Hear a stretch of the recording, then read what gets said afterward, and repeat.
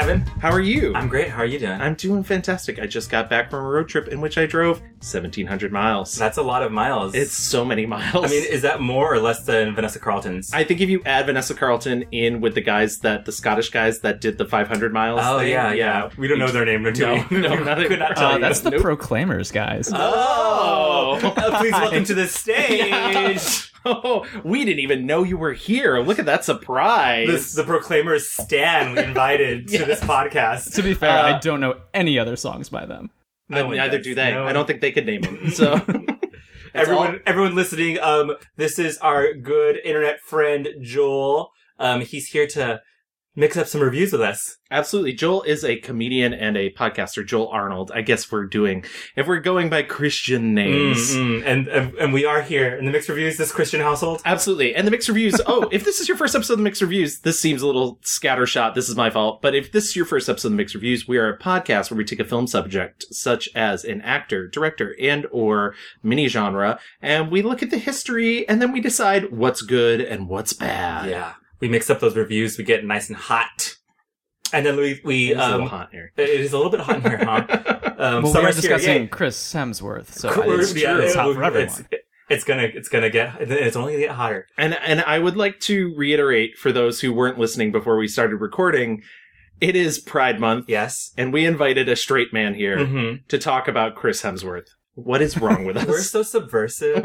Yeah, exactly. Joel, you are our one-person straight pride parade, and we... Congratulations, you made it. You made it. I'm so happy to be here, and I'm so happy I chose him. Before we get into why Joel decided to choose Chris Hemsworth, let's take care of some old business. Last episode, we talked about Emma Thompson with our good friend Joe Reed. Excellent episode. Oh, great episode. Excellent engagement. Oh my God. I think more votes than we've gotten on any other subject. Oh my God, yeah. A lot of votes, a lot of hot takes. So passionate. So we asked you guys to go on our Twitter and vote for your favorite Emma Thompson movie. And here are the results. Both me and Gavin's pick, Wit, came in at last place with 6%. Howard's End came in at 13%. Love Actually came at 26%. And Sense and Sensibility came in at 55%. You mentioned people just have not seen Wit. Yeah, I think that's literally what it is. Yeah. And then just a bunch of people came out of the woodwork to say they loved Much Ado About Nothing. I love you guys because I love that fucking movie. What else? People said Dead Again, Remains of the Day. I did like the one person who voted for the tall guy. Yeah, the one person did vote for the tall guy. My friend Jesse chastised us for how wrong we are because Howard's End is clearly the only answer. Right, yep. Joel, if you had to choose one Emma Thompson moment, what would you choose as your pinnacle of her career? Oh, I feel very basic because I haven't seen Wit. I've read the play, and now I need to see it based on your recommendation, but I'm gonna have to choose Love Actually, because so good to have you, Joel. Yeah. It was so nice. Thank you for coming in. But you read the play. That's pretty, like, you're good. And all you haters, Gavin included, can, I don't know, go under a rock somewhere. Well, luckily I own 50% of this company. So, I will say this about Sense and Sensibility. Of course she deserves to win for it.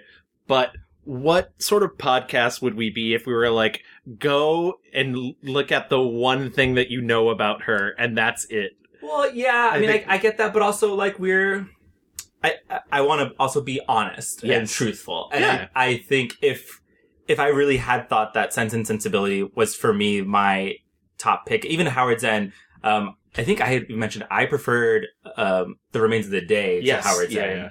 But Wit just kind of like devastated me in a very aggressive way. So. Yeah, absolutely. And that's what I choose for my 5-star review. Devastation. Well, I think that takes care of Emma. Emma, good luck with Late Night. It's out. It's out now. It's out now. Yeah, and it's doing stuff. It's funny. I feel like I'm seeing more and more ads for it now that it's out than I ever saw in the lead up to it. So maybe Amazon is just finally doing the work. that more than last minute push. But yeah, it's funny. Go see it. Go see it, hennies. Okay, great. Now let's get into the good. Yes. The reason why we all came here. So before we move into our rewind, I must know, Joel. You picked Chris Hemsworth. We always let our guests pick. So give us a little background. Like, what is it about Chris Hemsworth that you were like, I want to dig a little deeper. I want to touch those abs and that's me. Sorry. That's just you? Okay. Yeah. No. It's me too. This came from a few places. It came from me just thinking he's at an interesting place in his career, either post Marvel or transitioning away from that. I'm rooting for him because I think he has more to offer than Thor, but it is in very large part because of the experience I had in New York when I lived there. I live in LA now. And I was working as a production assistant for various films and TV shows. And I was on set with him for a digital short for Saturday Night Live. And oh my God. I was in the room and something happened to me. Like, him it's in called person. An erection. Yeah, You're a man now, Joel. God, no. See, he is a man. I felt viscerally. I was like, I don't know what I'm doing, but like that, he is doing it right. Like, just tall and chiseled. He had the short hair at that time, so just like drawn to the face, like the jawline, the cheekbones. I was like, okay, I'm attracted to all of this. He's like having small talk with some other crew members, and he's talking about like, oh, his wife just had a baby, and I'm just like, you should leave her, be with me. Like, let's do it. But it was literally just being struck visually by him. Like, I think he is a fantastic canvas, and I think he's talented as well. Okay. That's interesting. A canvas. Yeah.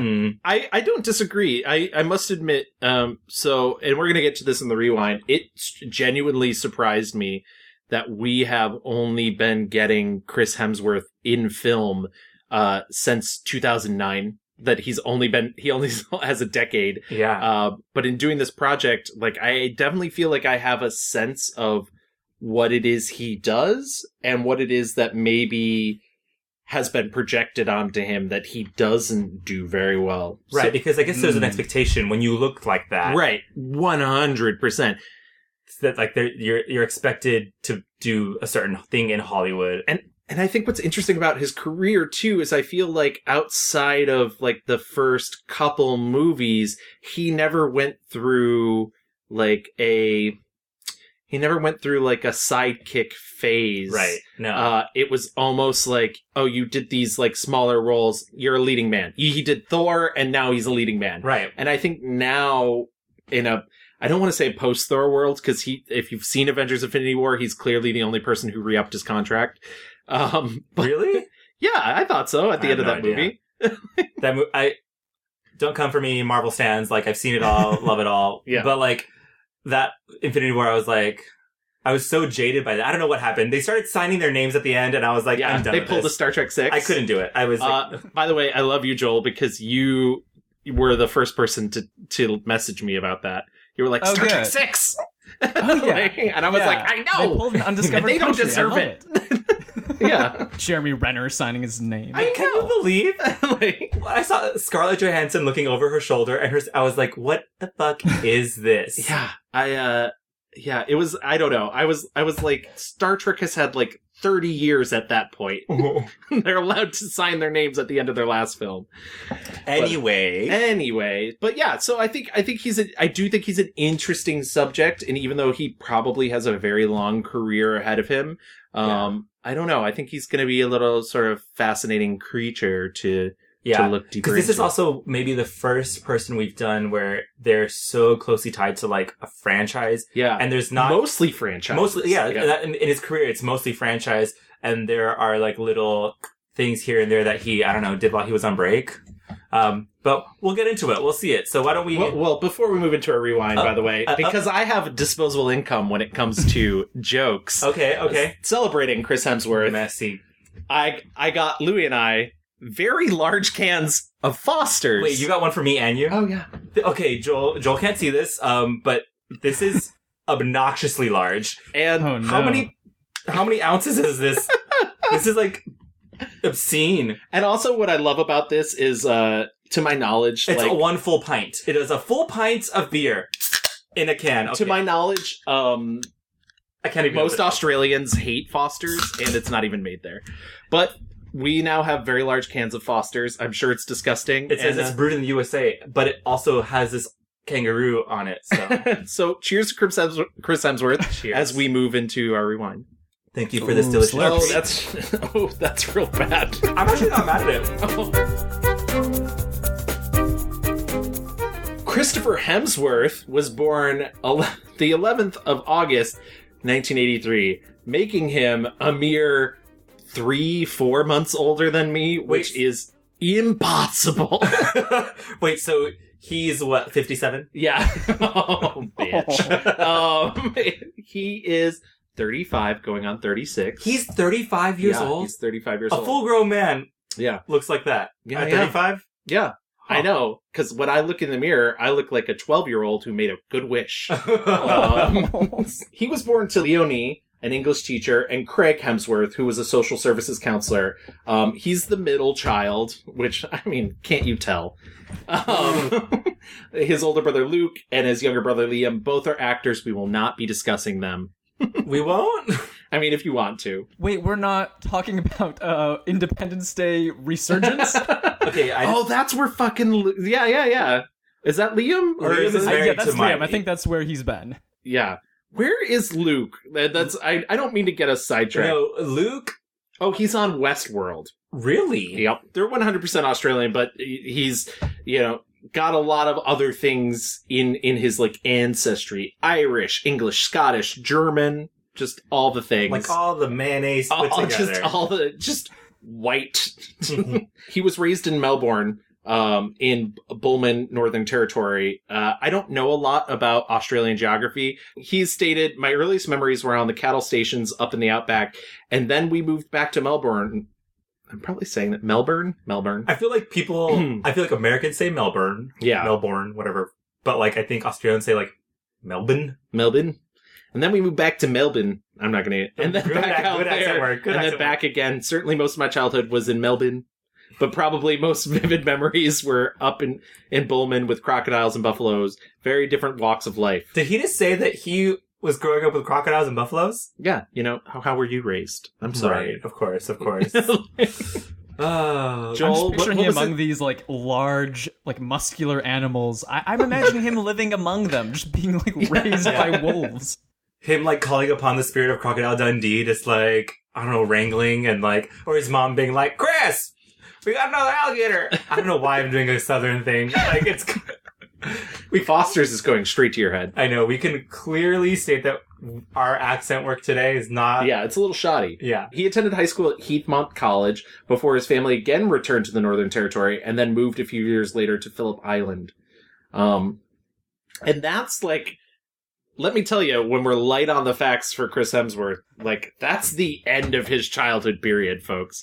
He then just fully emerges as a hot soap star. Yeah, absolutely. In 2002, he did 2 episodes of a fantasy television series called Guinevere Jones, in which he played King Arthur, which I can totally see. Oh yeah, he literally is look up King Arthur. That's his face. I caught a bit of that show, and I think it's literally only a couple of flashbacks where he does not talk and just looks handsome, and he did great.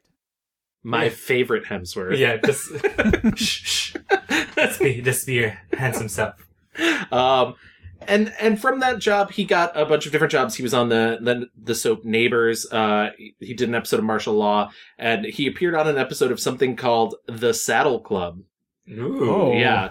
Which this logo looks surprisingly like Seinfeld. It does.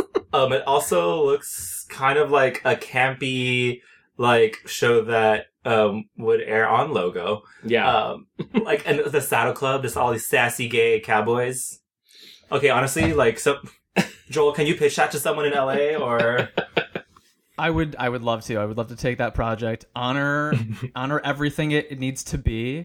And honestly, why he should have been in Magic Mike or needs to be in something like that soon. Oh, I mean, I could definitely see it. Whoa. What if they did that with just the cast of the Avengers? What if they all got together Yeah. Yeah. I would be into that. Yeah. All the Chris's. How about that? Except for Pratt. Have we replaced Pratt with somebody better yet? I don't know. I'm hearing a lot of momentum building for Christine Baranski. Gay rights! Oh, yes! Oh, yeah. Everyone's favorite Chris. Yes. Love that. But his big break comes in 2004. He auditions for a role on an Australian soap opera called Home and Away. The role was Robbie Hunter. He did not get it, but they called him back because they were creating this character named Kim Hyde.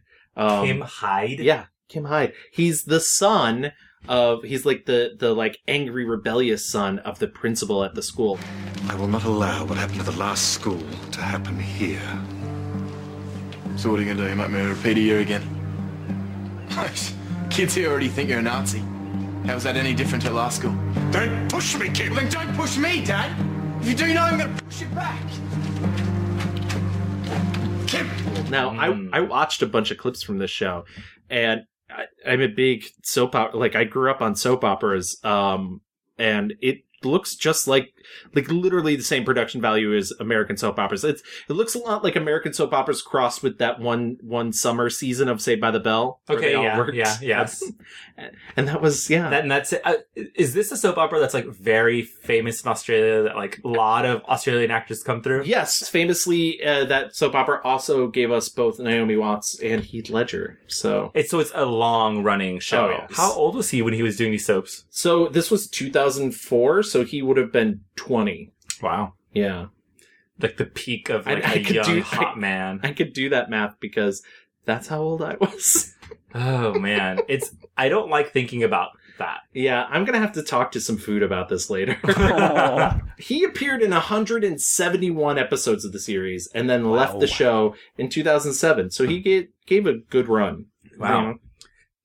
I don't know if we know this information or not, but was his older brother also acting? Like, I just wonder which Hemsworth brother was the one that was like, guys, like who got the bug first? Well, who's the one who was like, we can like leverage our hotness? I think I read that Luke was doing acting before Chris. My older brother Luke started, and then we kind of followed in his footsteps. It's been a couple of acting classes and drama school, and then we each followed each other. It's interesting too because I almost compare it to, I was thinking about this the other day.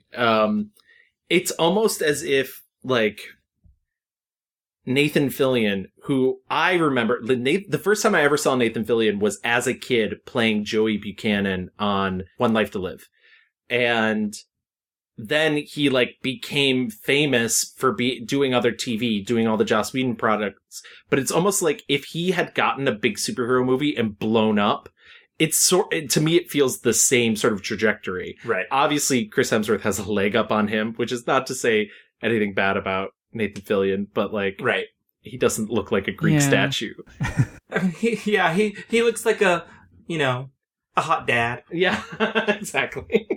Even when he was younger, still in the mold of hot dad. Just a hot dad. Just yeah. Some people just have the look. Okay. Yeah. I think that it's interesting to watch his career build the way it ramps up so sharply. I think even Tom Hiddleston it's not quite as meteoric because he was still before Loki doing British television. Like it's really. Right. I also think that he might be the most successful at crafting a bankable screen persona outside of those actors who previously weren't established, but I'm not sure about that. I guess we're gonna have to get into it. But he also, just to make sure that he wasn't busy enough, he also appeared on the 5th season of Dancing with the Stars Australia, partnered with professional dancer Abby Ross. I had no idea about this. You didn't? This is incredible. I know Joel knows about this. Oh yes, I'm not sure he's the best dancer, but I think that is where I really saw his charisma start to come out. Like he's got this clean shaven frat boy persona, but even then he seems to be having some fun with it. Well, me and Abby, we have a few creative discussions at times. Did we not do one on the right foot? No. I'm not the only one that makes mistakes. Counting is a bit of an issue for her. For us to 7, 8 step. What'd I do wrong? Swivel step. I can't count. He lasted 6 weeks on the show and was eliminated on November 7th, which I guess that's pretty good. Decent. Yeah. As I mentioned, he leaves home and away in 2007, and his big filmic break comes in 2009 when he's cast as George Kirk, the father of James T. Kirk in J.J. Abrams' Star Trek pseudo reboot. I remember that because it was a kind of a big. I think he had maybe auditioned for Kirk, right? And then ended up just getting like the dad role, which is like a very small absolutely. role. I mean, it destroyed me. That it's the year my dad died. We'd already had plans to see the movie, and I had no idea that the movie began that way. And I saw it at a midnight showing in the theater and wept through those first 15 minutes, like a baby. And I still can't watch it without like tearing up. What is it? It's a boy. A boy? Tell me about it. He's beautiful. George, you should be here. Impact alert. What are we gonna call him? We can name him after your father. Tiberius? You kidding me? No, that's the worst. Let's name him after your dad. Let's call him Jim. Jim. Okay. Because like the scene is like him just like very like, I mean, Yeah, sacrificing himself. yeah, like, and also it's like very moody. Yeah. It's like, you know, the light, I mean, it launched the J.J. Abrams like Star Trek aesthetic, which is very just like lights and like shadows. Which we still have to this day, because you can't tell me that Star Trek Discovery didn't pick up on some of that. Yeah. He then next starred as a character named Kale in the thriller Perfect Getaway. It's not a huge role. He's only in like a third of the movie. His name's Kale. Kale, yeah. Great. He's like a badass. Yeah, vegetable. he's very just like strong, big, threatening. Yeah. I thought he was good in it, I'll be honest. Okay. Yeah. And so then he's like, I'm going to do it. I'm going to do this acting thing. And he arrives in America, and the first thing he does is 2010's Cash, which is the final film directed by Steven Milburn Anderson. And let me tell you, it's not good. Mm-mm. No, it is not. God, Yeah. it is. It's him and Sean Bean, and it's just like, you know, we've talked about this before. A lot of filmmakers took the wrong lessons away from early Tarantino. Yeah. Yeah. I just felt bad watching it because so much of that movie looked expensive. It was shot in Chicago. They had, I mean, not well done car chases, but car chases. They like smashed in a Lincoln Town car. And I was like, but the lighting is from a student film. Oh no. Not a Lincoln Town car. It's funny, Steven Milburn Anderson said, you know, Hemsworth auditioned for him. He'd only been in America for 6 weeks, and but he recalled, you know, saying, here's a guy who's young, has the right look, is a very good actor, and let's face it, he's beautiful. So I say, we need to get this guy in. I was very impressed. In this movie, like, I think we need to really track the accent of Chris. Like, cause like an accentometer? Yeah, it goes places from like, and so in Cash, how are we doing? Not great. Not great, Joel? Thoughts? No, it goes in and out. This is definitely him getting his feet in a lot of things. Like, I think also the direction is bad. He does not know what to do with his hands a significant amount of the time. I agree. So we've started, and it's shaky boots. Okay. That is essentially the end of his, like, sidekicky career. Because in 2011, he's cast as Thor. And Thor, to remind us all, is the, like, third Marvel movie to come out, right? It's the fourth. Because we had Iron Man, Incredible Hulk, Iron Man 2. Oh. Yeah. Oh, okay. So, like, the following thing was another Iron Man and a Thor thing. Yeah. Okay. And he was one of the earliest ones, though. Oh, absolutely. He put on 20 pounds of muscle for the role, and I do just want to revisit this. There's a very like notoriously famous article from Vulture in 2009. The headline is "Marvel rolls the dice, cast no names for Thor," and they're referring to Tom Hiddleston and Chris Hemsworth. I mean, it's funny because the role of Thor is dependent so much on the visual, right? Like, it's a Greek god of thunder, like Norse. No, sure, Jan. so like they must have had like, okay, we need like a physical type for this role, and right place, right time. I don't know, like he is the body type of like you look at the comics and you're like, yeah, that's. Yeah, absolutely. And I do just want to read, this is a very short article anyways, but I do just want to read this little bit. Australian actor Chris Hemsworth, whom you might recall from the opening scene of Star Trek, will play the Norse superhero. And then it follows that up with, let's hope they follow the J.J. Abrams route and put the money they saved in casting straight to special effects. Whew. So they're saying they got him on the cheap. Yeah. Which was the classic Marvel thing to do at the time. And honestly, when I was seeing Star Trek, I was also moved by that opening scene and thought, okay, that actor surely is someone. I have missed all of his movies, but he is definitely someone who is like a leading man in movies. Yeah. So it was a shock that he was not. And I think they took a risk, but seemingly it all paid off. And I but also it was like, did read... Yeah, it was like a calculated risk. But a part of me feels like... Yeah, like he couldn't carry it if he was just the look. Right. But also like the role has so much baggage anyway. Like not we all, but like people who are invested in comic books and this character, there's already baggage to it. So they kind of needed someone who didn't have any, like you kind of said, he's a good canvas for this role. I mean, he has the body. And there's no, it worked with Robert Downey Jr. because his baggage happened to mirror a lot of Tony Stark's, right, character. Whereas with Thor, it's just like, he was this blank canvas that Marvel could like really paint this full picture on. And like I said, kind of, we're like forcing him to do the thing of like, just be hot. And look like this god and charming. Yeah. Like I have recently rewatched Thor, and he's so good. And I think what's also helped, that movie, much like many of the Marvel movies, had a lot of cooks in the kitchen when it came to writers.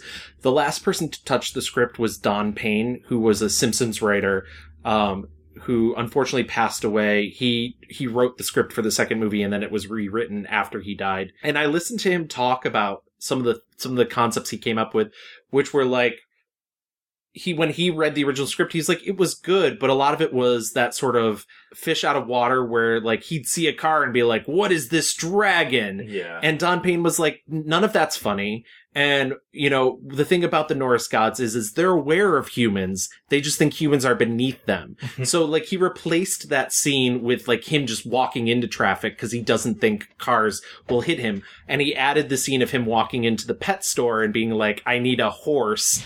I need a horse!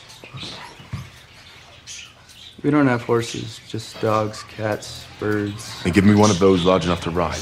And that stuff is really funny. And I think Hemsworth is, like you both have said, such a blank slate that hearing that come out of his mouth is inherently funny. Yeah. Because it's not an intellectual problem. It's an earnest issue. Yeah. Can we also talk about, so his accent here, the Thor accent. Yes. Is so good. Yeah. I don't know what it is.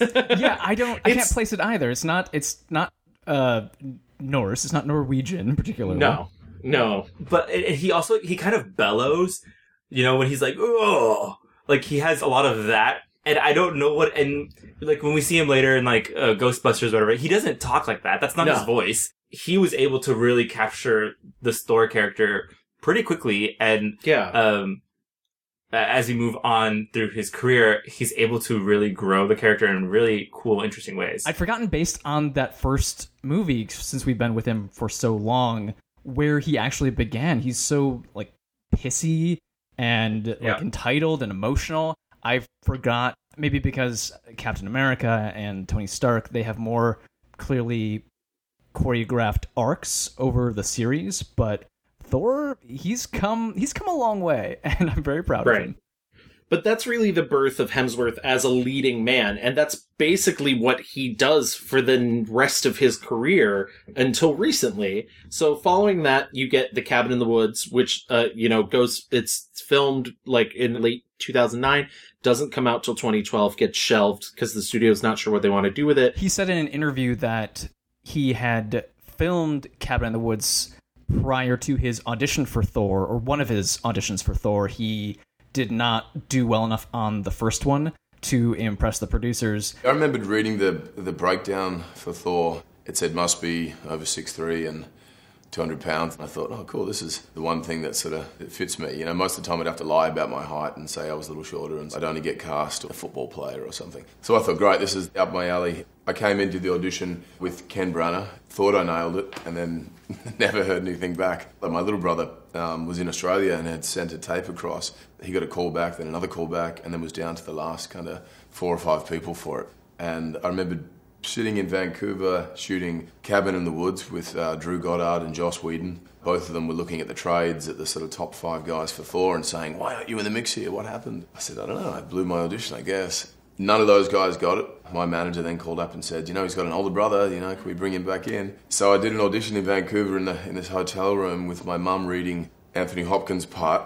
And she must have nailed it because it got me back in the room. And that second audition was a lot different than my first one. I came in kind of with a little motivation and maybe frustration that my little brother had gotten further than me. The sibling rivalry sort of kicked up in me. And then it moved pretty quick from there. It was cool. But he said that Joss Whedon gave a phone call over to Kenneth Branagh and kind of, made the case for him when he was just out of the running and they were still looking, which sort of got him back in the door after they knew what he could do in Cabin in the Woods. Wow, Joss, what a solid. Shortly following that, he is the male lead in Snow White and the Huntsman, and unless it's someone's pick, I'd rather just not even talk about it. Wait, I'm confused. Okay, because so there's 2 of these movies, right? Yes. The first one does not have him. No, he's in it. Yes, he's in both of them. Yeah. Okay, so the first one is Snow White and the Huntsman. Yes. And then the second one is Huntsman's Winter's War. Say it again? The Huntsman's Winter's War. And okay, I feel like there's too many apostrophes in that. I weirdly like the both. Oh, Joel. They're nowhere near a 5-star, and the first one is it's all sorts of problematic between Rupert Sanders, the director. That's all anybody remembers from the first one is that Rupert Sanders ended the Robert Pattinson Kristen Stewart relationship, which, by the way, we're better off for it. Right. But Yeah. And it's also, almost like he would go on to direct Ghost in the Shell, and I found out he's also the one who is trying to make Rub and Tug. Like, he is doing nothing right. Oh my god. Wow, yeah. He, is just how can I be more problematic? I only saw the second one, weirdly enough. And I remember thinking, I was like, there's a lot of, women doing things in this, and that's kind of cool. And Charlize. Yeah. Who we've talked about at length. Well, I watched the second one for our Charlize episode. So I hadn't, and she's a great evil woman. I mean, she's the best thing about this. They luckily realized that if they were going to make a sequel and focus it on Chris Hemsworth, they had to take the best thing from the first movie, which was her. Yeah. Absolutely. And I'm sad that she's not in more of it. Do you still believe that love conquers all? Maybe not all. Just you. Are you ready, Huntsman? Hey. 2012, the Red Dawn remake. 2013, he's cast in Rush for Ron Howard, in which he plays Formula One world champion James Hunt, who won in 1976. Mm-hmm. And also in 2014, just to give it a little extra cap to himself, he's labeled People Magazine's Sexiest Man Alive. Oh. He did a lot of work in these 2 so Thor happens and it's just boom, boom, work. Yeah, absolutely. And that's all he's doing. If he didn't have, I think, more Avengers or more Thor movies, I wonder if his check would have run out. They're putting him in these things as a leading man, and these movies are maybe not his fault, but they're not doing as well as you might hope for, getting the fans of Marvel or of Thor to come over. And I think they've been trying to figure out, okay, what is he good at? What can we use him for? And also get that to align with what will the Marvel fans come over and see him in. And that's part of the problem too, is I feel like these projects aren't good ambassadors for what he does well in the Marvel movies. Right. I mean, you look at Rush, which I don't think I saw it in the theater. I don't have a lot of strong feelings for it either way, but I liked him in it. I thought he did a really good job. I loved the movie. But I'm a sucker for like sports movies. Right. And I think it's a very good sports movie. And I realized I watched in the Heart of the Ocean, and I was like, okay, first of all, Ron Howard has a weird thing going on with Chris Hemsworth because he's in both these movies. I was like, whatever's going on there, great. Joss Whedon called him. So. Joss Whedon called. Hey. Daddy, they won't cast me anymore. I love Rush, but also Daniel Bruhl is very good in it. And Daniel Bruhl was the standout for me. Yeah. But also, like, Chris Hemsworth, is it John Hunt? James, I think. James Hunt. Yeah. I mean, the character of James Hunt is this like hot playboy. Yeah. And I think Chris was able to like capture that well enough. Of the non-Marvel things that Chris has done, I'd say like Rush is a standout for sure. It also means that you would effectively win the championship. So I can see why this suits you just fine. Why? There won't be no points for me either. No, but there would be one race less where I or anyone else here could catch you. James is right. This is just tactics. Yeah, I think it's one of his best. Maybe not one of his best as the central figure, since I think Daniel Bruhl is, like you were saying, the standout, but I think he's very good in it, and I was impressed revisiting it, because I liked it when I saw it in the theater, that he's doing something where he's, it's in his range, he's playing cocky and entitled, but it's different than Thor. It's more of a posh kind of British society playboy. And I was like, okay, well, this is yet another shade. Like, you're stepping 2 inches out of where we've seen you. Okay, keep going. It's just weird, though, because this was, like, kind of an awards season, like, swing. Oh, yeah. It was a grab. Yeah, it was a grab. It was a reach. And, if you look at the poster for this movie, like, he is, like, the big, like, Daniel Bruhl is, like, small on it, and Chris Hemsworth is the big main guy. And I would argue that they're both co-leads in it, but it's clear that they were like, we want to make this, awards movie, but we're hoping to make money off of it with a big fancy star, and come see, Chris Hemsworth, like, hot Thor dude, be, in this award-winning movie or whatever. And that didn't work out totally, but I don't think it wasn't out of his range. Shortly thereafter in his future, I mean, there's more Marvel. He does the Avengers, he does the sequel to Avengers, he does his own sequel, Thor: The Dark World, which is less received. I think the problems with Thor: The Dark World are mostly in a kind of messy script and some bad direction. I don't think it's any of the actors' fault. Yeah, The Dark World feels like a plot point in the, like they were in their, like, Marvel HQ, and they were like, fuck, okay, so this is where, like, the whole thing is gonna happen that is gonna, like, be really necessary for when we get to Infinity War. Yeah. And so, like, it was just fully... Because when I watched Infinity War, I was like, wow, that movie really fucking mattered, I guess, to the plot, but none of us cared about it. Exactly.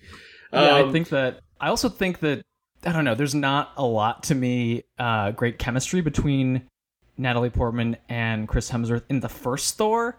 But yeah. I think when, for some reason, she's back in the second movie and they haven't spoken to each other in 2 years, like, that was a more relatable relationship I could see them playing, where she's been, like, hung up on him for 2 years. Sorry, I just needed to make sure you were real. It's been a very strange day. I am. James, where were you? where were you? Heimdall could not see you. I was right here where you left me. I was waiting, and then I was crying, and then I went out looking for you. You said you were coming back. I know, but the Bifrost was destroyed. The 9 realms erupted into chaos. Wars were raging, marauders were pillaging. I had to put an end to the slaughter. As excuses go, it's not terrible.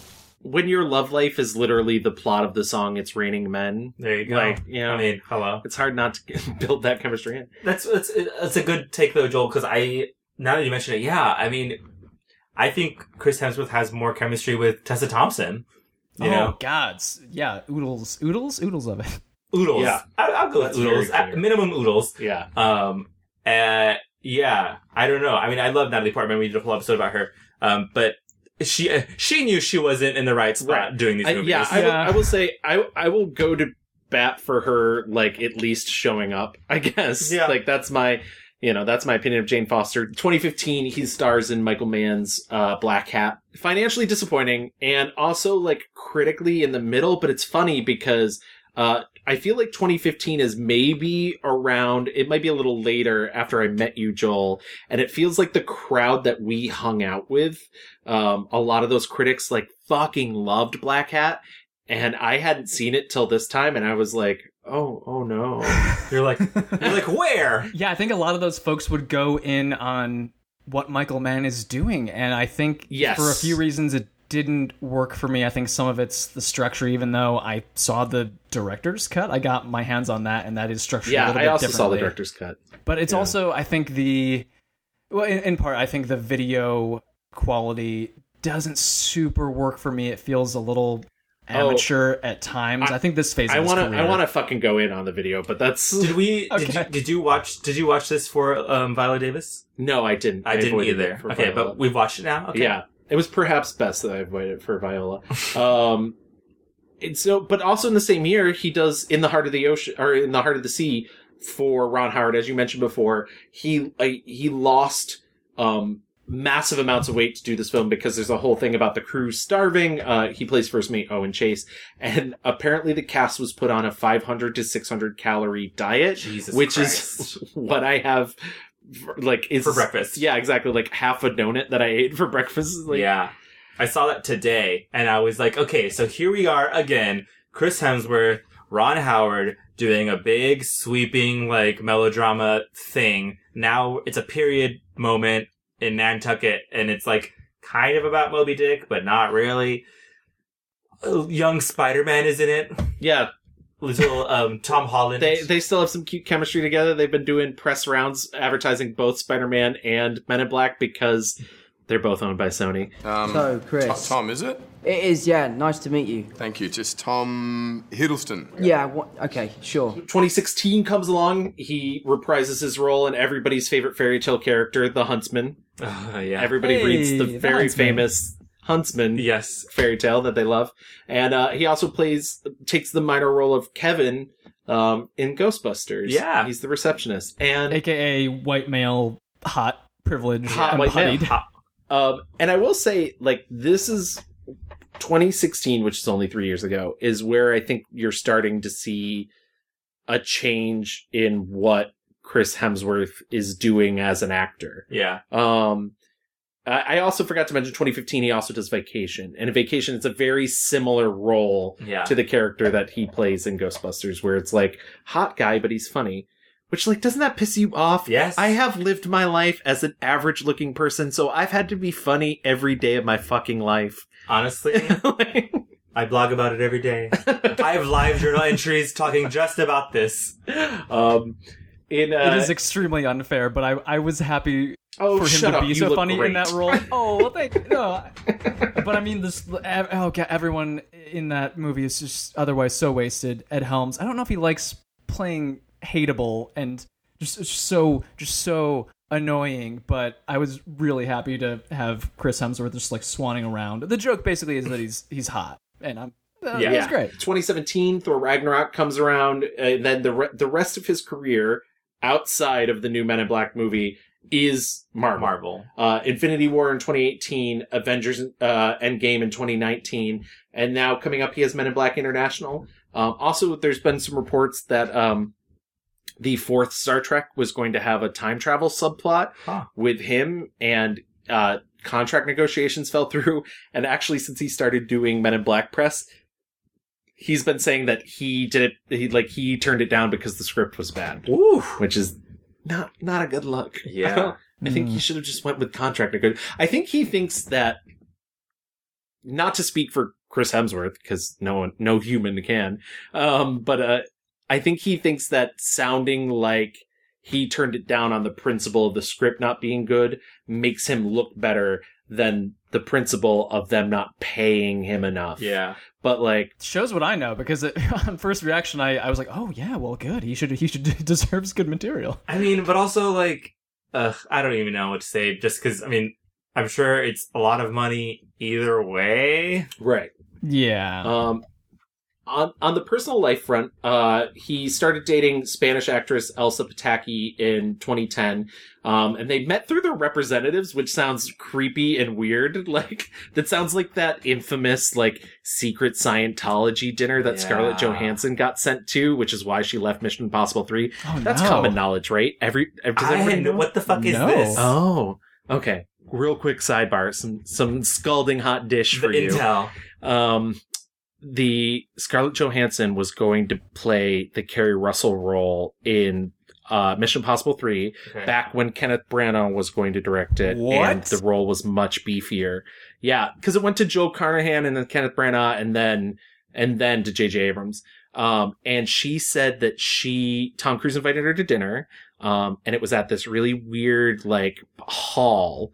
And so she went in and she was brought to this room with like a select group of people and they started talking to her about Scientology. Hate it. And then about half an hour later, they brought her to a much larger room where there was like a banquet full of people. And she was like, I gotta go. What's a banquet full of people? Like, for dinner? Yeah. And she was like, I can't, And then she like dropped out of the movie. Good for her. Runaway girl. Yeah. Well, I mean, was there at least good food? Which is not me accusing Chris Hemsworth of being a Scientologist. I just want to get that out there. He's not.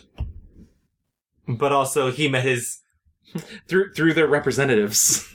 Who are Scientologists. No, I'm kidding. So they got married in 2010. Very short engagement. And they currently have 3 children. A daughter born in May 2012. And she's a model, right? She's an actress. Okay. She was in the Fast and Furious movies, I think starting maybe Fast 5. Yes. Oh, God, how many of them are there? So many. And I just want to appreciate the age gap. Like, she is 7 years older than him. And I was like, oh, well, good job, Chris. Honestly, I'm impressed by both of them. Good for both of them. And good for their 3 children. Yeah, a daughter and then twin sons who were born in 2014. And they're no longer Los Angelinos. They live in Byron Bay in Australia. Wow. I don't want to downplay Chris's very nominated career. He has been nominated many times at the Teen Choice Awards. Oh, the teens love him. The People's Choice Awards, the MTV Movie Awards. And the Kids' Choice Awards. And if I stop being a dick for one moment, I can also tell you that yes, he was in fact nominated for a British Academy of Film Awards for Thor. Wow! Yeah, for the Rising Star Award. But he's mostly won Teen Choice Awards. Gavin, are we done with his personal life? I think so. I mean, he doesn't have a lot of listed charitable works, which bugs me a little bit. He's been in the business for 10 years. The charity he's working for is his 3 kids. Right. Yeah, I guess so. He did do a campaign for the Australian Football League. It's the Everything's Possible campaign, and donated fees for his involvement to the Australian Children Foundation. Now, I was fortunate enough to grow up in a loving family, which, as a parent myself, I appreciate now more than ever. But not every child is as lucky. The bottom line is the loss that abused children experience is too tough for them to handle alone, and they need our help. So there is that. But yeah, there's not a long list of charities. I'm sure he does a bunch. There's a lot of those things that go unpublished. So. It just dawned on me. We forgot one movie so very important to his career. When did 12 Strong happen? Oh God. Yeah. That was the thing. I was like, wait, he did the Marvel things, but somewhere in there was this... In 2018, the same year that he did Avengers Infinity War and Bad Times at El Royale. Yes. Which I also didn't mention. Bad Times at El Royale. Yeah. So last year was a pretty big year for Chris Hemsworth, actually. Between 12 Strong, Avengers Infinity War, and Bad Times at El Royale. He was pretty stacked. Yeah. Yeah. I mean, I think that is his charity. I think he shares with us his stacked body, and we all benefit from it. What a whiplash, though, to see 12 Strong and then Bad Times at El Royale. Yeah. Like, talk about, I don't even know what to talk about. I wonder what, like, in his brain was like, you know what? Fuck yeah, America war movies. Let's fucking... You watched a little of 12 Strong. I refuse to watch 12 Strong. I'm not down with propaganda. I don't care. No. That movie people could tell me that movie is the best movie ever made. I saw the trailer and was like, oh, this is just jingoistic propaganda. I'm fine. I watched maybe 15 minutes of it. And you know, I got really, so a whole host of things. I was like, I could continue watching this, but it seems like a lot of work. And also it's pure propaganda.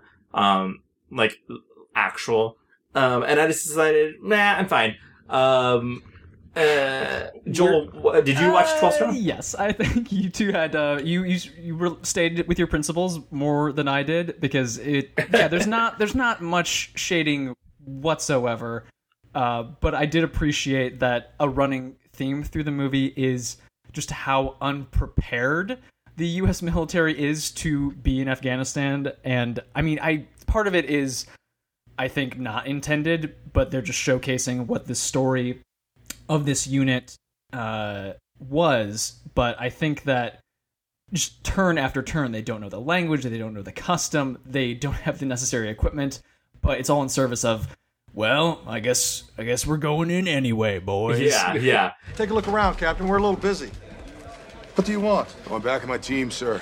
You don't have a team. You've been rotated to my staff. At your request, by the way. All right? They'll be filtered into new ODAs when the opportunities arise. If I were you, I'd get back to your desk and start studying intel on Afghanistan. The Taliban sponsored the attack, sir? Al-Qaeda planned this attack. They have refuge in Afghanistan. Well, the Middle East is our assigned region, sir. Really? I didn't know that. Here's the thing, though. You don't have a region because you don't have a team. So get back to your desk and let me do my job. Where does it fall in the accenometer? The accenometer there? He's got the American down. It's not... I think it's better there. Yeah. Okay, great. I think that wraps up a lot of our rewind. I think, there's not... we're still painting the picture of Chris Hemsworth. Yeah. I feel he's going to be with us for a long time. Outside of Thor, I don't think he's a strong leading male. I'm just going to say it. Wow. And I think he's better when he's given, even though he is so beautiful, when he's given the business of a character actor. Yeah. I would agree. I think that he has to... I think naturally he's very handsome. You want to put him in that leading man slot, but he can't carry everything on, generic leading man alone. He has to have more to do. Like, you need to cut it with something like pretty but dumb, pretty but too aggressive, pretty but he uses his charisma to become a cult leader. Cult leader, yeah. It's funny, you had mentioned James Bond earlier, and I was thinking, do you think he could ever do a James Bond? Could he be James Bond? I think he would be a boring James Bond. I think that's what it would be. But I mean, honestly, and obviously they would never cast somebody like Chris Evans because he is so American. But I think Chris Evans would be a boring James Bond. I think the most, out of the Chris's, the most complicated James Bond you would get would be maybe Chris Pine. Because there's an edge to him. There's an edge to Chris Pine? Yeah, there's an ugliness to him that I think he's a beautiful man, but I think there's an ugliness that runs through him that I don't think exists in either of the other Chris's. And once again, but who knows? Pratt is over. So Pratt is over. Chris canceled. I think Pine has he and Chris Hemsworth and Alexander Skarsgård are kind of all in a zone of handsomeness, but I think he could be the new Chris. Sorry. Yeah. Oh yeah. God. I think what he has is they're all handsome, but Skarsgård is innately more threatening, and Hemsworth is just more of a golden retriever. Yeah. Yeah, he does have this puppy thing going on. And he can be threatening in films. I thought he was very threatening in Bad Times at El Royale, and I thought he was very threatening in A Perfect Getaway.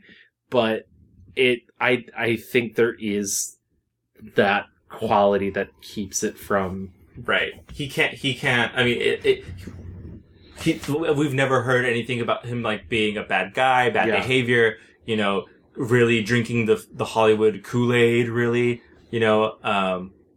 So yeah, it'll be interesting to see where he keeps going. I learned through my research on him that there is a term, apparently, in Australia, the tall poppy syndrome, And Chris Hemsworth has talked about why, or maybe how he's not a complete asshole, being so handsome.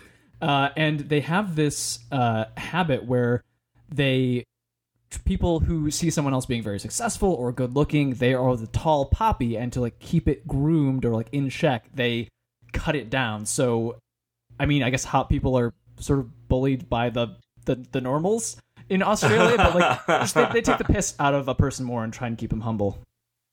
Honestly, good for them. Yeah. We should, I don't know, like, round up all the attractive people. First of all, fuck hot people. Yeah. We got to keep them humble. Yeah. Sorry, Joel, you got to go. Oh, no. So, why don't we move into our 1-star reviews and just get it out of the way? Okay. Good call.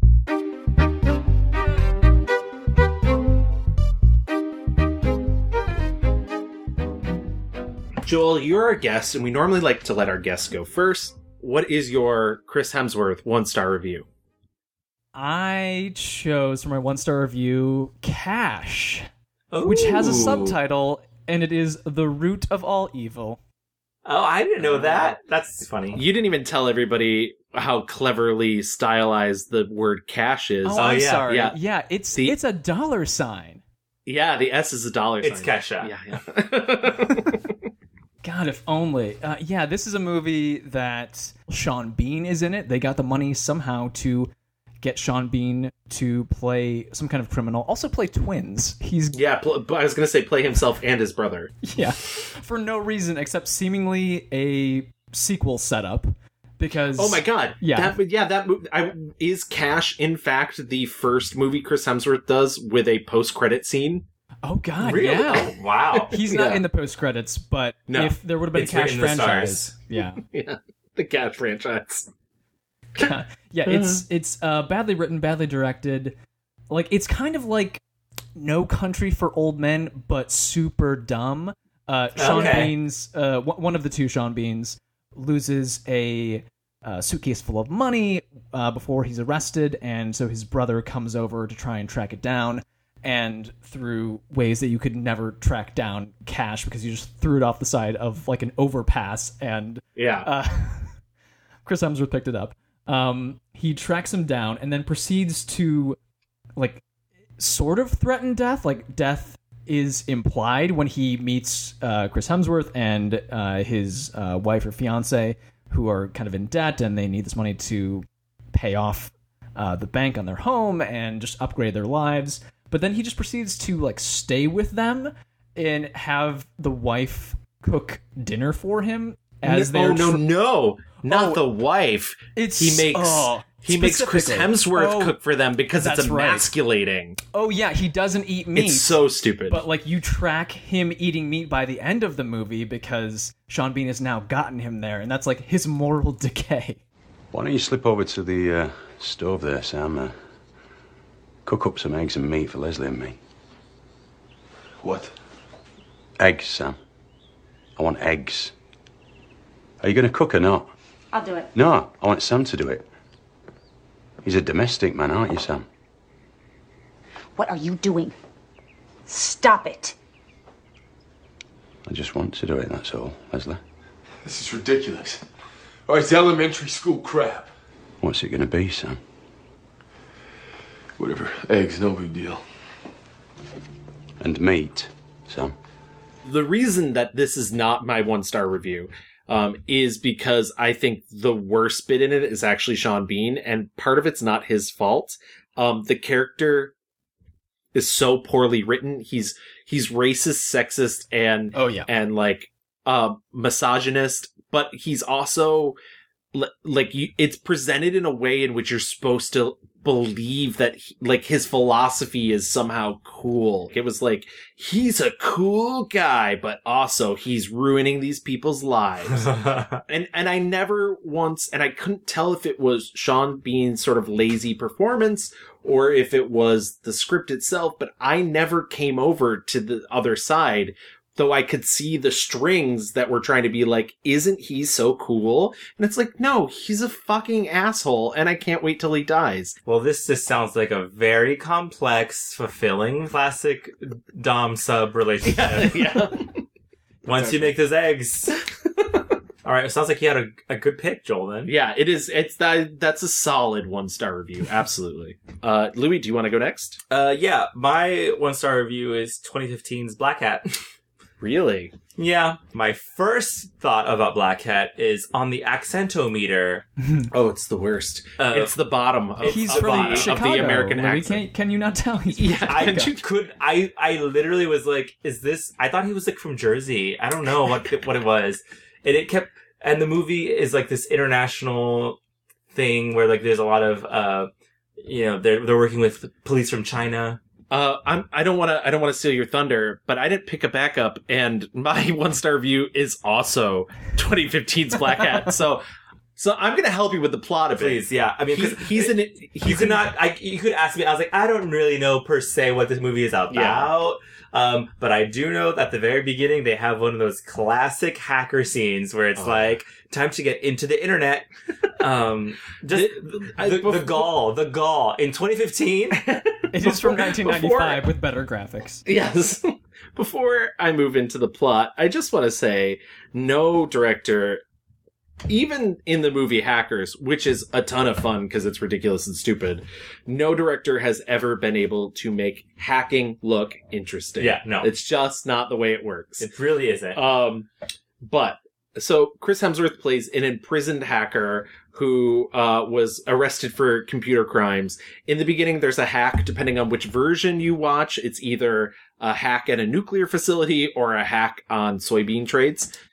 But he is like sprung from prison by his friend who went to college at MIT with him, because this code that's being used into hack nefariously, they wrote together, and his friend, his roommate from college, now works for the Chinese government. Also, his friend has like a hot sister. Yes. Uh-oh. Which is the worst thing in the movie. Yeah. True. I hate any action. It's such a and it feels like such a 80s action movie trope to be like, Chris Hemsworth has one scene with her and then they fuck. Yeah. And in both versions of the movie. Yeah. I don't know. I mean, if he looked at me the way they just look at each other with no conversation on their own, I'd be like, yes, all right, we're in a relationship. Yeah. We're in a relationship. We're having kids. And they're on the case to find the hacking, I guess. And it sort of becomes a cross-country caper. I saw one review that said it was the best James Bond movie of the last, oof. It is... No man, no pamp. I think, as you mentioned earlier, I think the movie is really hurt by the way it's shot.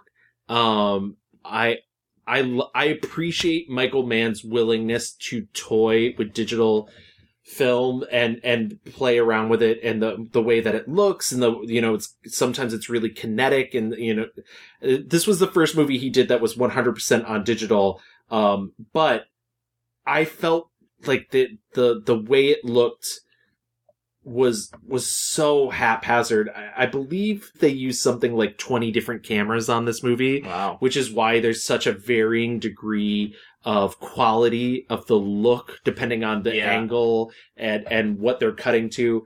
I found that really distracting and really ugly, and I don't understand Michael Mann's obsession with consumer-grade digital film, because I think that's what kept a lot of other filmmakers from moving into the digital market for a long time. And I think the look hinders the film, and then I think the script's a little boring.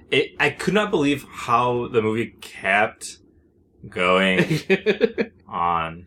Yeah, because you've got the soybean hack, which drives up the price. You've got this nuclear facility where you find out they're testing the coolant system, I believe, and then you've got the later hack, and you find out the whole thing is to drive up the price of tin. It's all about tin.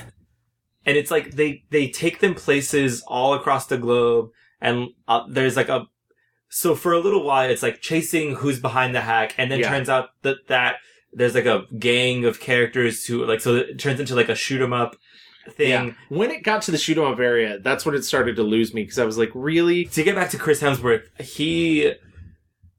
I don't think he knows what he's doing. At the beginning, I think he was like, all right, I have this accent. And then halfway through shooting, he's like, fuck, the accent's gone. Now what's my thing? I don't know. And, I will say that I think him and the female lead, or whatever I don't know her name, they have enough chemistry just because they're both really hot. Yeah. But that's it. Like, that's the chemistry. That's truly it. Looking. And, but beyond that, you know. Can I read you a quote from Chris Hemsworth himself? Yeah, please. So in 2019, Chris Hemsworth said, when asked about Black Cat in Variety, he said, "I didn't enjoy what I did on the film. It just felt flat. And it's also an attempt to do what I thought people might have wanted to see. But I don't think I'm good in that space." Huh. And so, like, I think he's aware that his performance was a little under par. I mean, he's, like, in terms of acting, because as you mentioned, Viola Davis is in it. It's full of people pulling a performance. Like I mentioned earlier, I was glad that I didn't watch it for her because she's not in it all that much. Yeah. But she does have that iconic line, "You can call me Chica whenever you want." I forgot about that. Because I think the first time he meets her... I literally watched this movie 2 days ago and I forgot about that. He says, "Hola, Chica." And she's like, "Chica?" Yeah, and then cut to later, he, like, does a hacking thing. "You can call me Chica whenever you want." I do want to say this real quick before we move out of this. This film was not really well reviewed. The tide turned at the end of the year of this in 2015. It was named by Sight and Sound one of the best films of 2016. Crazy. And it was put on, like, several lists. I want to say at least 10 lists for best film of the year. And I just genuinely don't know what people saw in this movie, though he was nominated for a Teen Choice Award. Which is nonsense. I read that some people were regarding it, even this year, as a flawed masterpiece, and I went in looking to see that, and I couldn't get there. Even from a character motivation point of view, he is a black hat. He is a criminal, and it seems like there's never really any danger that he's going to actually be a bad guy. Like, he breaks the law a couple of times in service of getting the hacker responsible for these things that are damaging people's lives, but he's just, like, a nice guy who's trying to do right. Yeah, and there's I remember the really awful monologue he has with, like, the girl. Like, I guess the only motivation that they have to hook up. He's like, "I don't care. I did the crime. I'm gonna do my time." It's like, the time's not doing me. Yeah. I'm sorry for what happened to you. Oh, you know, don't be. I'm not fishing for sympathy here. I did the crime. I'm doing the time. Time isn't doing me. What's that mean? I do my own time, not the institutions. See, to hold on to who you are in there, you dedicate yourself to your program. You work out in your body and your mind. It's very cliche and just like, who cares? God, like, you suck. Boring. And the movie just drags and drags and drags. Yeah, not a great outing for Mr. Hemsworth. I wonder if this is the kind of movie, and the type of thing that he was saying that people were thinking he would be good at was just not a movie that we're looking for right now. Like, maybe we were 20 years ago, and right. He would be the kind of look that would be in that movie and that would work, but I think that's not his strength. That's not what we want from him or in a movie right now. If anyone who's listening to this loved Black Hat, send a message our way. What? Oh, I know previous guest Dan Mecca is going to be so angry at us. Oh, God. Dan. Oh, no, Dan. Save it. Real quick before we move out of our 1-star reviews, which we really should. Were there any other films that you particularly saw that you didn't like, or you didn't think that he was giving all that he could? I remember I watched Red Dawn in theaters. And it was not great. Yeah. Red Dawn's such an interesting thing to me because there's so many things working against it. First of all, the only reason to remake this movie is if you're going to bring an interesting context to the now portion, which I don't think they do, because I think there's an interesting movie there about the fact that these teens essentially become terrorists. Mm-hmm. And that's not me siding with the bad guys, but I mean, it shows you, like, how people get radicalized for something they believe in. And I think there's an interesting thing that could have been done with that film about radicalization and the power of propaganda on the other side, which you get a very small glimpse of, but not much. Like, they literally at one point just say oh, collaborators. It was bound to happen. Yeah. And it's like, but how are they collaborators? Why? What are they promising them? What is the... Anyways, the movie's not that deep. It's actually 25 minutes shorter than the original, which I think is hilarious. And also, I think one of the things the original does is it puts them in a really real sense of danger. Characters die in the original a lot. And in the remake, there's really not a ton of that. Right. There are some deaths on the side of the good guys, but I think the movie is at fault because there's a lot of characters of color who you don't really know that well. And it feels kind of pointed when it happens. Yeah. So yeah, I mean, I guess, he's not terrible in it. I mean, I also don't think he's the best, like, hoorah American. It's funny, like, that movie, he is the hoorah American guy, and then also in 12 Strong. Yeah. It's the same thing, and I feel similarly. I mean, I think that's a good place for us to move into our 5-star reviews.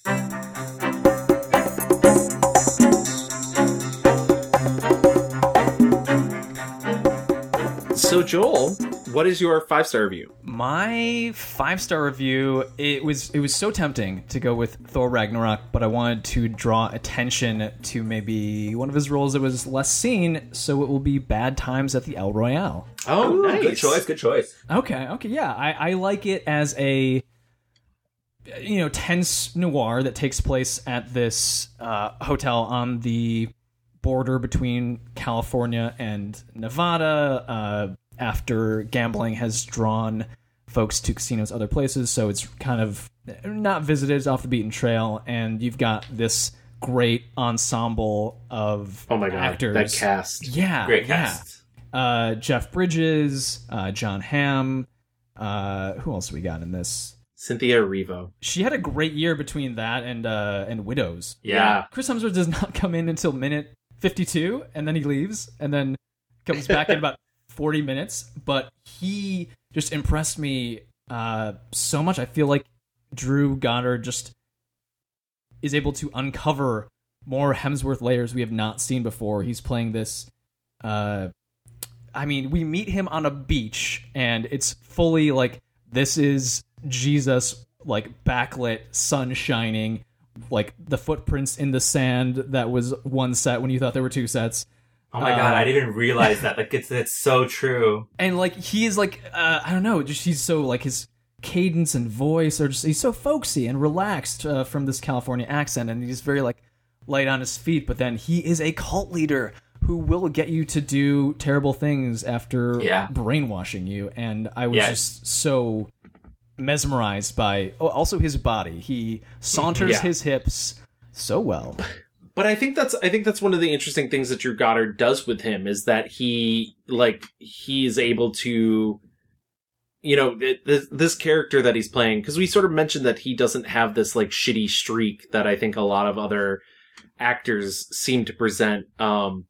And he's in recent interviews sort of compared himself to trying to do what Kurt Russell does, which is that like Kurt Russell wasn't less of a man than other action stars, but he was much more flawed than other action stars were. And I think that's what Drew Goddard does really well with him is he knows the way that he looks like an angel, but that's like a wolf in sheep's clothing. Right. I think this movie is interesting because, or this role particularly, he's able to use his sexuality, and it feels like the sin is real, like it's nefarious. Whoever put him in those pants, like they sit them just low enough. Yeah. And like you said, Joel, he like truly saunters in, and you do feel like he is evil. Like there is, he is able to manipulate mostly these women, into doing his bidding for him. Boots, quick, choose. Are you good or are you bad? I'm neither.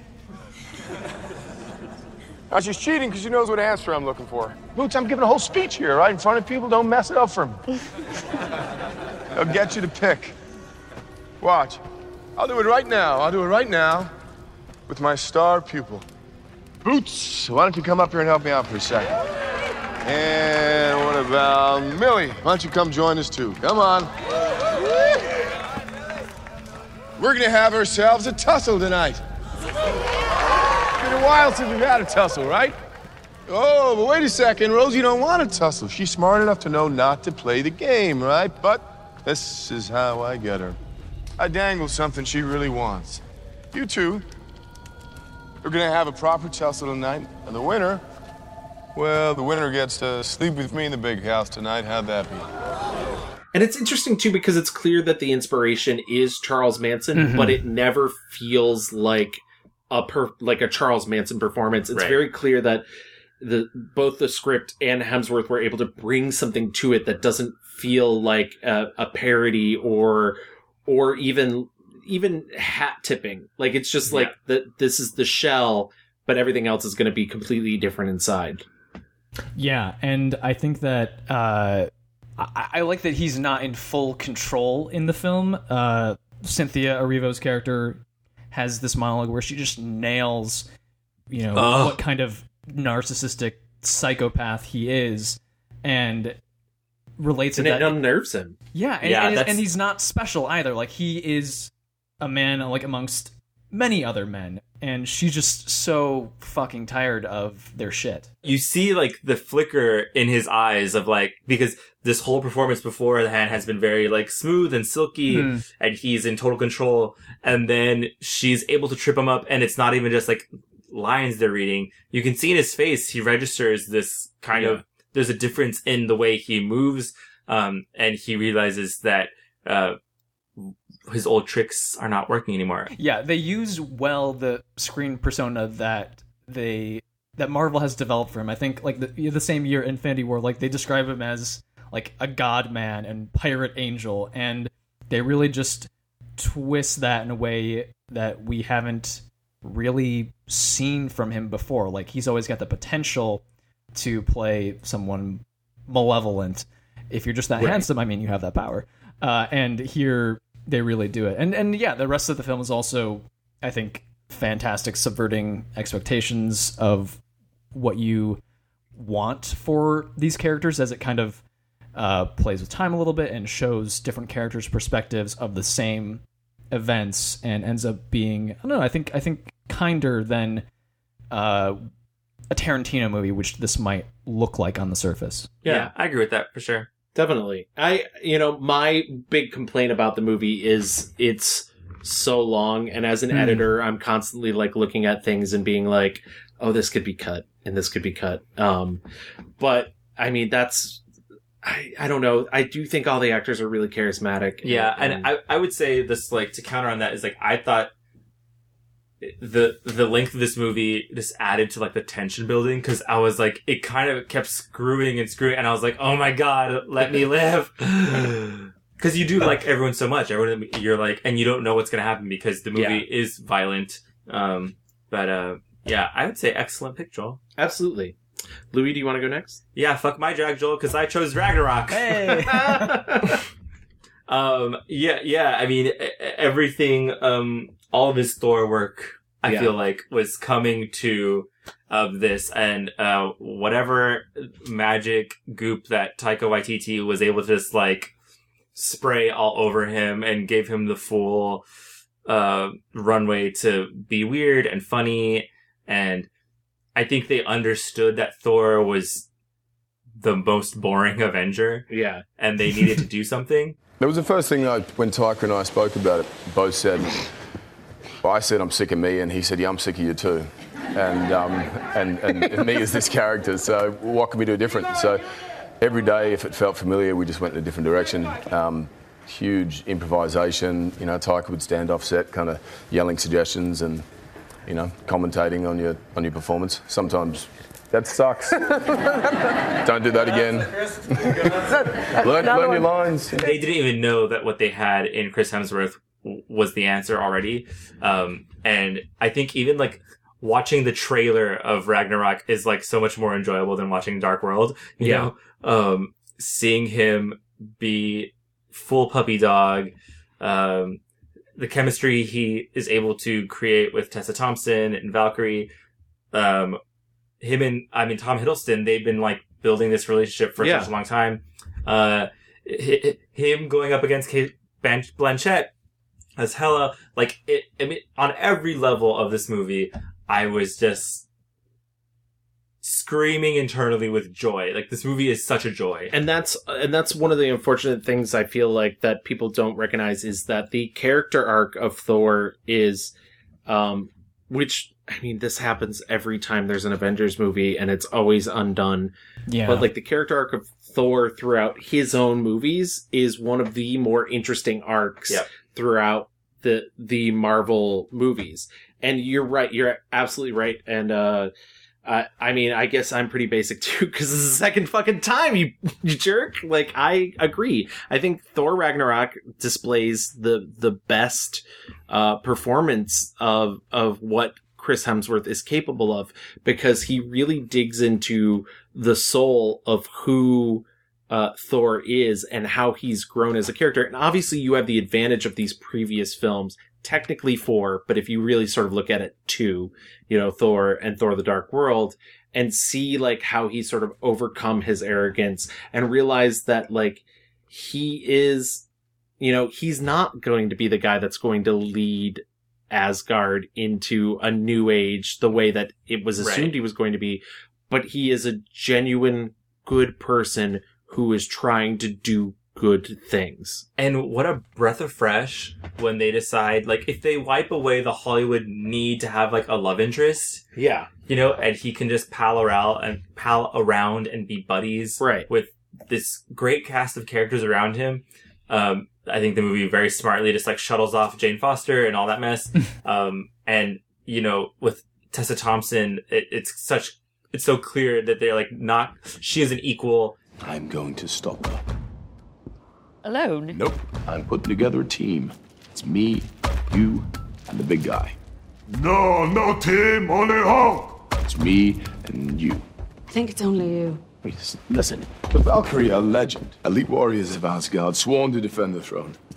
I'm not getting dragged into another one of Odin's family squabbles. Do we need to talk about plot? I don't know. I know. I mean, I think most people have seen it, and also Marvel doesn't really care about plot, so... Yeah. I think Taika Waititi is such a talented director. Like, there are scenes in that are gorgeous. Yeah. That are just so fun to just look at. And it looks so different than any other Marvel film before or since. Yeah, it has life, it has joy, there's personality. But again, it just shows you, surround... He obviously is the titular character of Thor, but the movie is not just about him. Yeah. And he has this band of characters that are fully realized and fleshed out compared to the other earlier Thor movies where he had his other Norse henchmen around. Oh yeah, the Warriors 3. Yeah. But like they did not, I don't know who Lady Sif was. I don't, like all these other characters, they kind of were just like generic, Norse characters that didn't have personalities. His arc moving into Infinity War feels better than where the arc picks up in Endgame. Yeah. Oh yeah.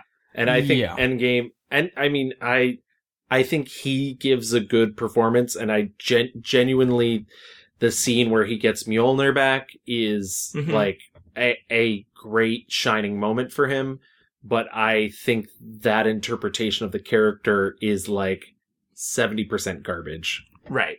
The whole, like, I'm sad, so I drink beer and got fat. Yeah, so I got fat. And also, I mean, I've seen a lot of people be like, oh yeah, depression and whatnot. I don't think the script is deep enough to really acknowledge that that's what's going on. I think that's the audience putting that projecting. In. And if it helps you, that's a great thing. But I think that's projection, not on the page.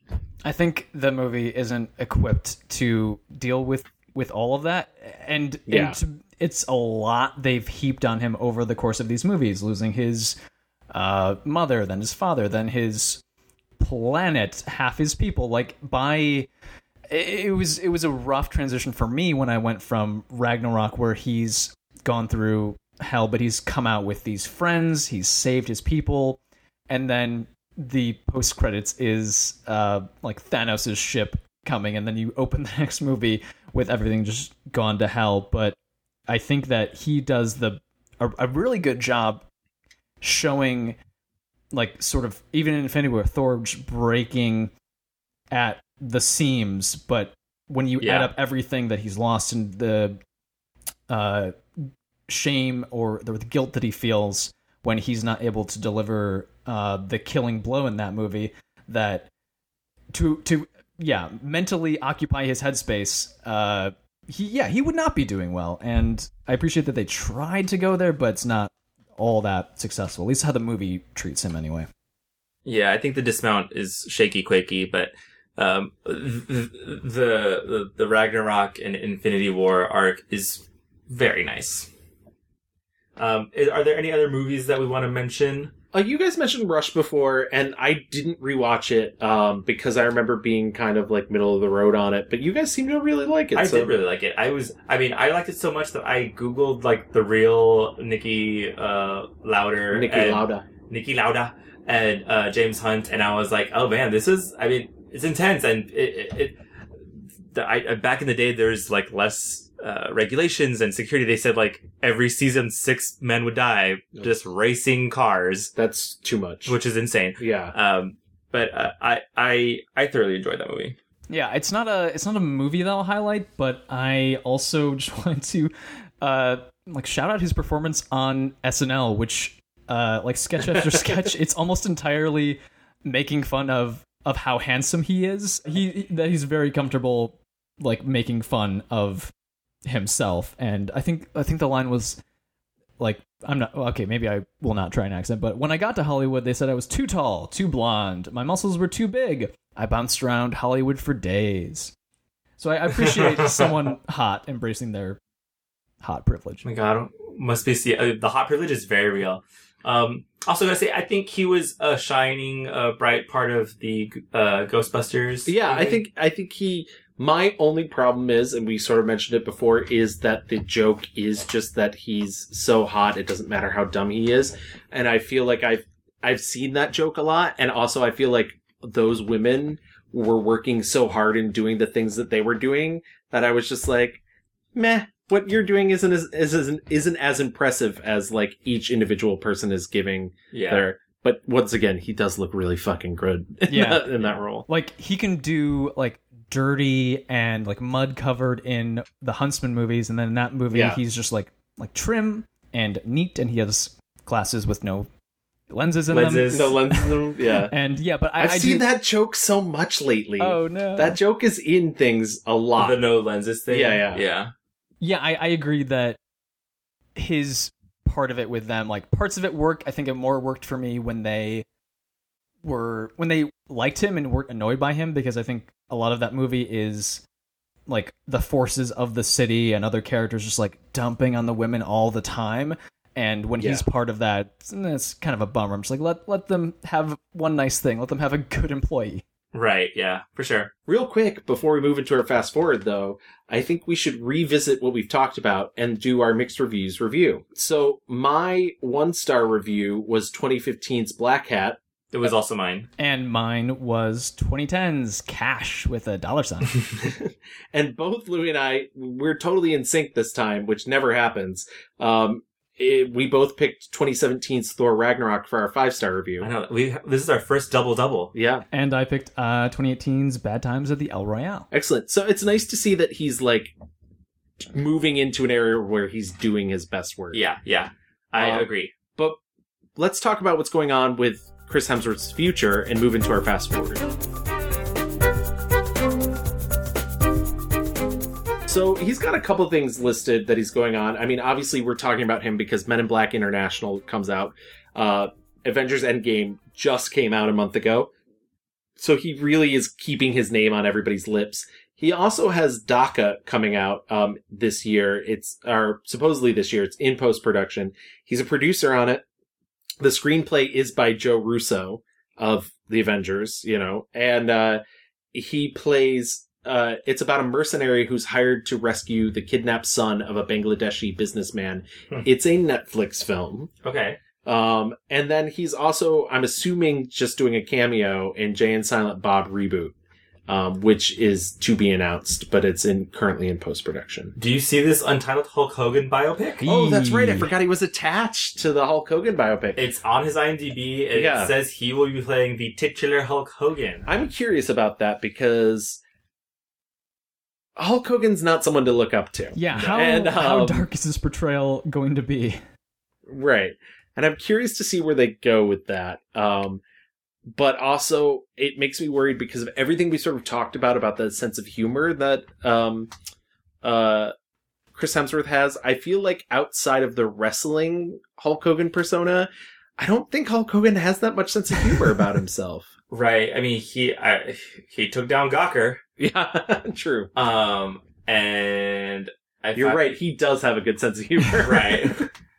Things on the internet don't bother him at all. Yeah, I don't know. I mean, I guess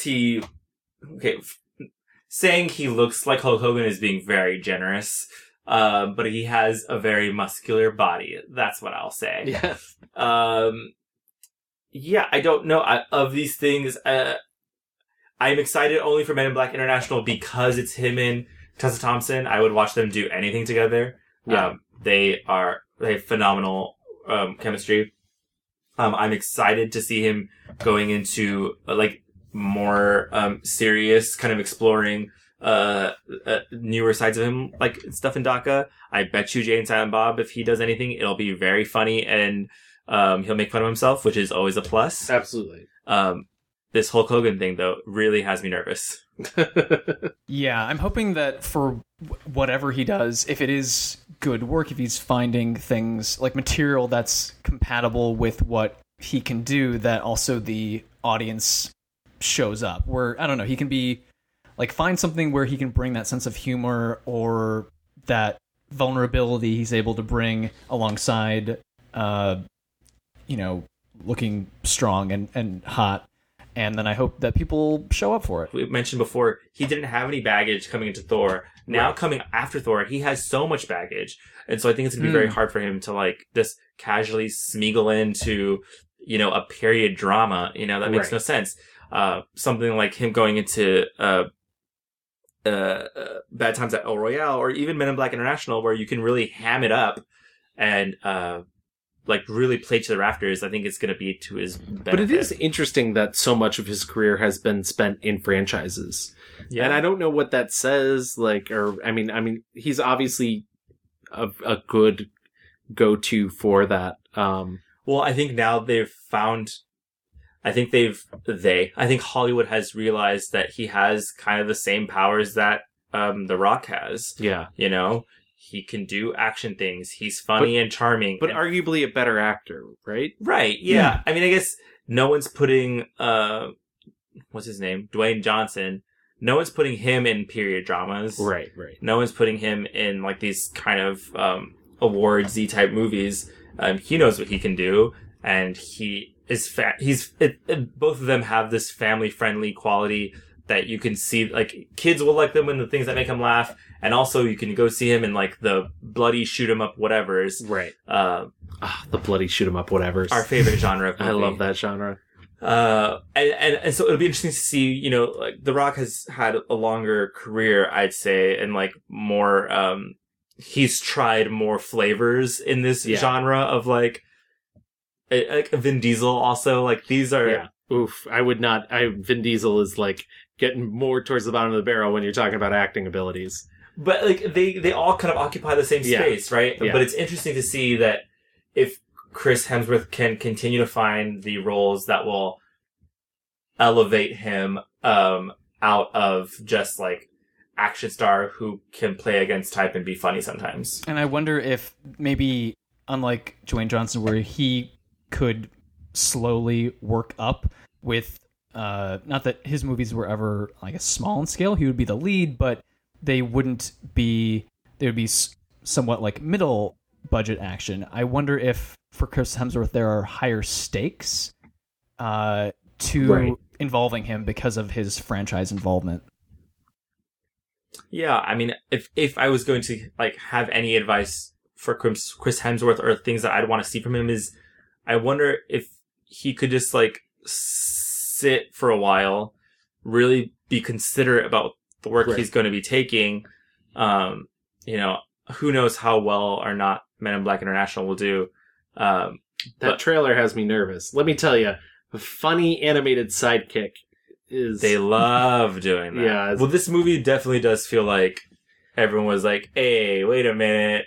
We've got a property. Yeah. We've got some hot stars. Yeah. We've got Kumail, who's like had a really great couple of years. Yeah. It feels like they just put together like, you know, this has to be a hit, right? Who knows? Maybe it'll be great. Maybe it won't.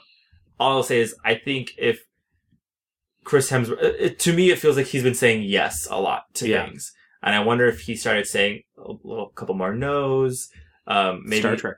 Maybe put like some of his, maybe that's why he didn't want to do Star Trek. Yeah. Maybe, you know, put some money into like things that he's really passionate about. And we can start seeing that because right now, I mean, if we're seeing him do trash like 12 Strong, I don't sense what he cares about or what he loves. Yeah. Or his like ethics or whatever. None of that is coming through the art he's making. Right. I wonder, that's interesting. I wonder if he's been using his non-Marvel time, knowing that there will be another Thor, another Avengers on the horizon, to figure out what he's good at, what doesn't work for him, and hopefully by this time he's figured enough of that out, and if something failed in the meantime, he would always get to go back to Thor. And I also would love to see a movie where they finally find a female like lead with him, that like a love interest that doesn't feel generic. Yeah. I feel like in a lot of these movies, it's like whether it's Olivia Wilde in Rush or that English actress in The Heart of the Sea, it just feels like, you know, copy paste any woman next to him, and you just automatically believe it. I would love to see someone real like at his level, cut him down a peg or two. Yeah. And because I haven't seen a movie with him like where it's like full on romance, and I'm like, yes, I want to see them together. I believe it. Yeah. Where's our Chris Hemsworth led Dirty Dancing? Where is it? Yeah. So if you think about it, like that's Patrick Swayze was an action star. Then you get him in something like Dirty Dancing, and you're like, oh fuck, heat up that screen. Yeah. I appreciate that. I mean, I guess in his personal life and also on screen, like he's doing the age gap thing, which is great. Like he is always, like I did the math, and he's pretty much always younger than his female like co-stars in like romantic leads, like from like 2 to 12 years. Where is our Chris Hemsworth, Emma Thompson summer winter romance? Where is it? I mean, I maybe think about like, would we want to see Chris Hemsworth in a romantic comedy? I mean, I genuinely think he could do it, and but I think the direction has to be there. I think the script has to be there. I feel like if it's, you know, if he's just doing like a friend for a favor, or a favor for a friend, I don't know. Yeah, it's tough, but I would like to see it. Yeah, anything he does, I'll see it. I mean, on this viewing of the movies I hadn't seen, it was a lot of his worst ones. It was a slog, so don't do that to me again, Chris. But I'll see it, please. Yeah, I mean, he's truly a very modern definition of movie star. Yeah, and sure. and like he's worked towards finding the niche, and I think he's in the right direction. So, you know, but I mean, there's work to be done. Yeah, I'm excited to see what's next for him for sure. Yeah, me too. All right, well, I think that wraps up Chris Hemsworth. Joel, we made it. Whew. Where else can we find you online? I am on Twitter and Instagram at Joel K. Arnold, and I do a podcast. It's a Dungeons and Dragons play podcast called D&D.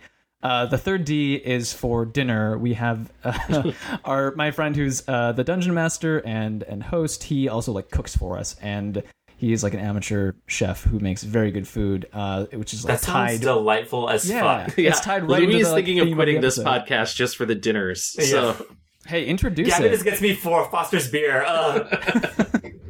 But yeah, that's anywhere you find podcasts, and I produce it, and I play a human ranger who's obsessed with milk and has a religion about cows. So it's fun.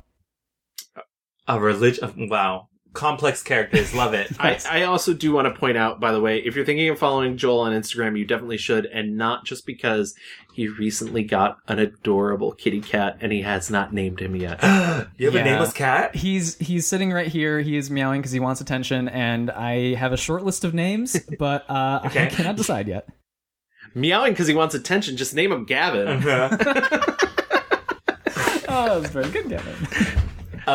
Listeners, please send your messages our way. Let us name Joel's cat. Yes, exactly. If you want to, well, I guess we should tell you where you can find us. So if you want to tweet names at us, you can find us at The Mixed Reviews on Twitter. You can also just message us on Facebook. We're just at The Mixed Reviews. You can email us at reviewsmixed@gmail.com. And you can listen to us all the good places you can get your podcasts. Oh my God. We're on the Apple Podcasts, the Stitcher Radio, Spotify, iHeartRadio. And if you listen to us on Apple Podcasts, please feel free to leave us a 5-star review with a little note. I noticed nobody has written one like Jane Austen yet, and we're really looking forward to that. And also, if you just want to pitch us names for the cat in our iTunes review, though I guess we'll have to pass them along to Joel. Yeah, please We can do that. I have already considered Thor. I don't think he's a Thor, but, something, maybe a Hemsworth character. I'll accept it. All right. Well, thank you so much for joining us, Joel. We really appreciate you taking time to do this. Thank you. All right, then we'll see you guys next time where we'll mix up some more reviews and some hot takes. Until then, though. Ugh, I can't finish this beer. Until then. Bye. Bye.